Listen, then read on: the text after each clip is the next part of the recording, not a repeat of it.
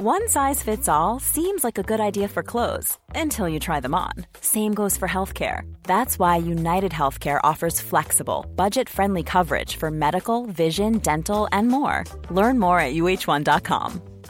It's that time of the year. Your vacation is coming up.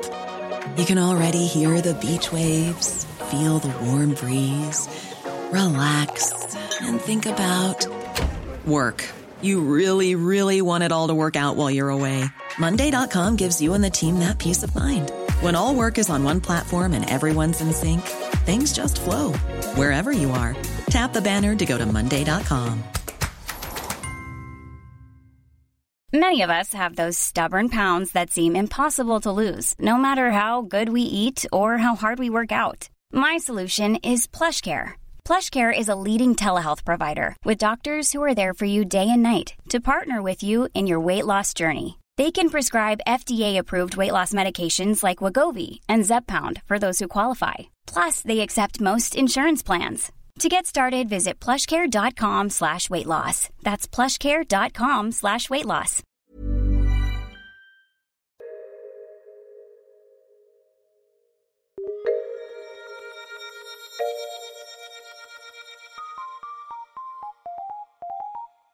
Hello, I am Andy Zaltzman. Welcome to Top Stories, the show in which we at the Bugle Podcast tell you what was happening on the Bugle Podcast at a previous point in history. Today, we're going to issue 4092, entitled Ferry Bad Start to the Year. It was New Year at the start of the year 2019, the moment when we all get to start over to be our best selves. And in January 2019, the company Seabourn Freight made a resolution to reinvent itself as a ferry company, but with no ships. I was joined by Alice Fraser. Top story this week, 2019 so far. Well, as a year, Alice, 2019 has a lot to live up to or down to, following as it does years such as 2018, 2016, 2017, 1390, 73 BC, 1600 and so many others that have gone before it. And so far it is shaping up to be another memorable 12 months for this planet and its many fans. It's now, as we record, just 84 days until Brexit releases Britain from the suffocating yoke of peace, prosperity and progress with which the EU has shackled my people for too long. The 2020 US unpresidential election campaign will crank up, and I mean crank up, whilst the 2024 and 2028 campaigns will also begin in earnest over the next 12 months. And we could hear some early pre-rumblings from the 2032 campaign, which on current predictions will see Vladimir Putin running Miley Cyrus very close indeed. Now, I should point out at this point, previously on this show we did make jokes about how funny it would be if Donald Trump ran for office. Apologies if the Putin-Cyrus race does now happen, but we are still working on how to control the history-shaping power of this podcast. It's not easy. 2019 could also be the year in which the environment finally comes to its senses and realises that its constant threats that it makes about our future are winning it no friends whatsoever. But already we have seen some spectacular action here in Britain, Alice, in the world of ferries. Yes, indeed. This has been a very exciting thing. The Department for Transport is getting stick, mainly online, for having hired a company to replace the current EU-based ferry services out of Dover when Brexit happens. I mean, it sounds unfair to be mean to the government for hiring a ferry service to provide ferries, until you look at the fact that the ferry service they have hired to provide ferries has no ferries to provide. It has not previously run a ferry service and has no crossings in place. That is like saying, do you take this woman? And you go, yes. And then the priest goes, psych, there is no woman. This isn't a church. I'm just a bus driver. And by bus driver, I mean I've never driven a bus, but you got to have dreams. I mean, it's understandable how it happened. All the people involved in the deal know each other. Someone was like, oh, I need a ferry company. And their friend was like, yeah, I could run a ferry company. And they go, oh, my God. And they're like, sure, let me cobble together a website. That is literally what happened, because the terms and conditions on the ferry company website are clearly the terms and conditions that have been cut and pasted from a takeaway food joint website. That is like showing up at your wedding and being all like, thank God that bus driver's gone away, and having the priest go, do you take your hands and put them on your head? You have the right to remain silent. Anything you do or say is admissible in a court of law. Oh, well, I guess you've got to give the government some credit, in a way, for appointing a ferry company with no ferries. Because what they've essentially done is appoint a metaphor for Brexit. to deal with an aspect of Brexit. It's just, I mean, they do sound similar, actually, Andy, but it is ferries that come into being if you just believe and clap your hands. Ferries you Really? need to build. Ye of little faith. The government is just... Alice, I'm going to pick you up on this because, I mean, it is all a matter of belief, Brexit, isn't it? You have to believe in Britain. You have to believe in Brexit, and if needs be, you have to believe that you're a ferry company, even if you patently are not. Keep the faith. It's like the film Field of Dreams. No, if you make them a ferry company, they will find some ferries around the back of the filing cabinet. Being a ferry company, Alice, is 98% psychological. There are loads of organisations with ferries that are not ferry companies, so why can a ferry company not be a ferry company even if it lacks ferry? Don't be so hidebound by tradition and dogma. A ferry company can be what it thinks it is. Ferries are, and we want warships anyway. It's Britain, it's Brexit. Warships, not ferries. Ferries are square. I mean, this is such a perfect story to begin 2019 because it's one of the many nuanced operational realities implicit in peeling the basically healed-on sticking plaster of Europe from what is increasingly obviously the extremely thin skin of Britain. And it's just, the government is like 120,000 steps out beyond the edge of uncharted cliffs, desperately trying to build a logistical bridge under their frantically pedalling promise feet, like Wile E. Coyote in the moments before he accepts gravity. And he has just looked down and then straight to the camera. The terms and conditions are quite spectacular. It included Seaborne Freight, brackets UK Limited, saying that it is the responsibility of the customer to thoroughly check the supplied goods before agreeing to pay for any meal/order.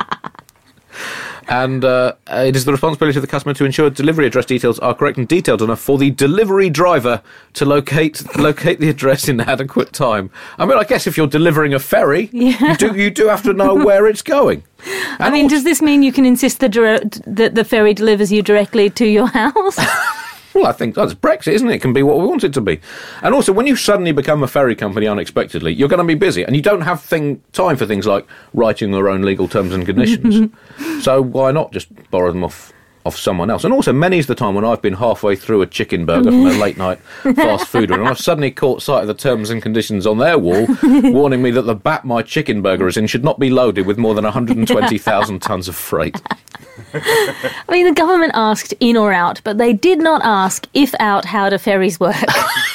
Because that's not how referendums work, nor is it how referendums should work, and maybe that's why there shouldn't have been a referendum in the first place. But there's no point in crying over spilled transport logistics. No, testify. And also, rancid uselessness has become very much the hallmark of our preparations for Brexit, from the prancing prickishness of the parliamentary proceedings to the nebulous nincompoopry of the negotiations. So this merely fits into that narrative rather snugly. How late did you stay up last night? The Labour MP, Mr. Tony Antoniazzi? Mr. Labour MP Tonia Antoniazzi. Anti-Nazi. I don't... Antony... there was a Labour MP who said, we know our ports aren't ready for a no-deal disaster, but is hiring a firm that's never dealt with this kind of thing before really going to help? This idea should have been sunk before it saw the light of day, to which the ferry service said, funny you should say that. Well, as Brex Britannia is becoming more and more imminent by the day, further portents have not been good. This was from just before Christmas. Gatwick Airport, the renowned airport and transport hub for hundreds of thousands of travellers every day, was brought to a flight-free standstill by, any guesses?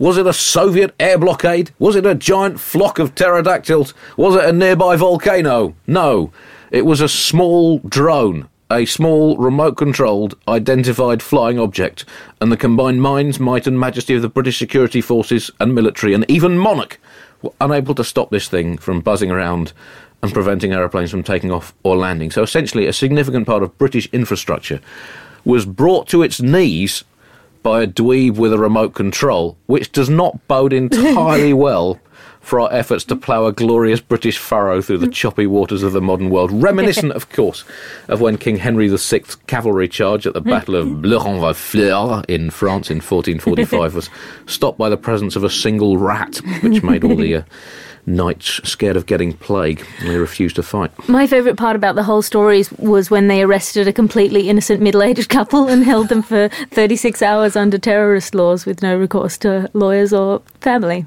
Yeah, well, that's... On Christmas. That's what Brexit's all about. I mean, in America, they have presidential pardons. Here, we just let the Queen randomly arrest some people for allegedly flying a drone.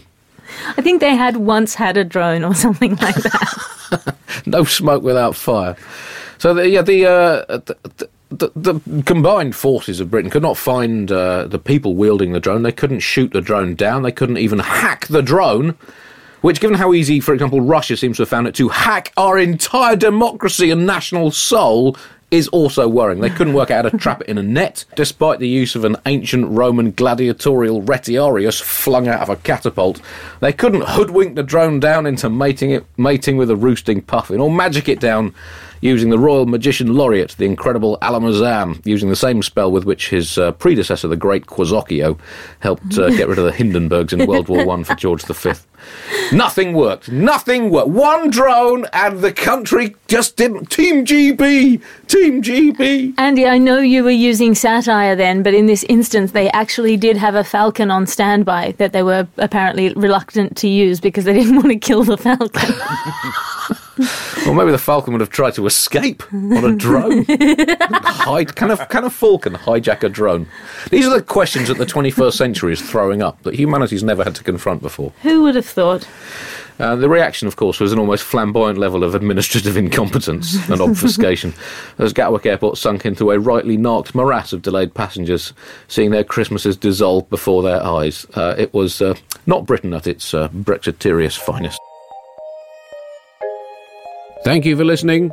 Nothing to plug today at the end of this episode except the entire history of planet Earth. Not flawless, but long. Very much like the Bugle podcast itself.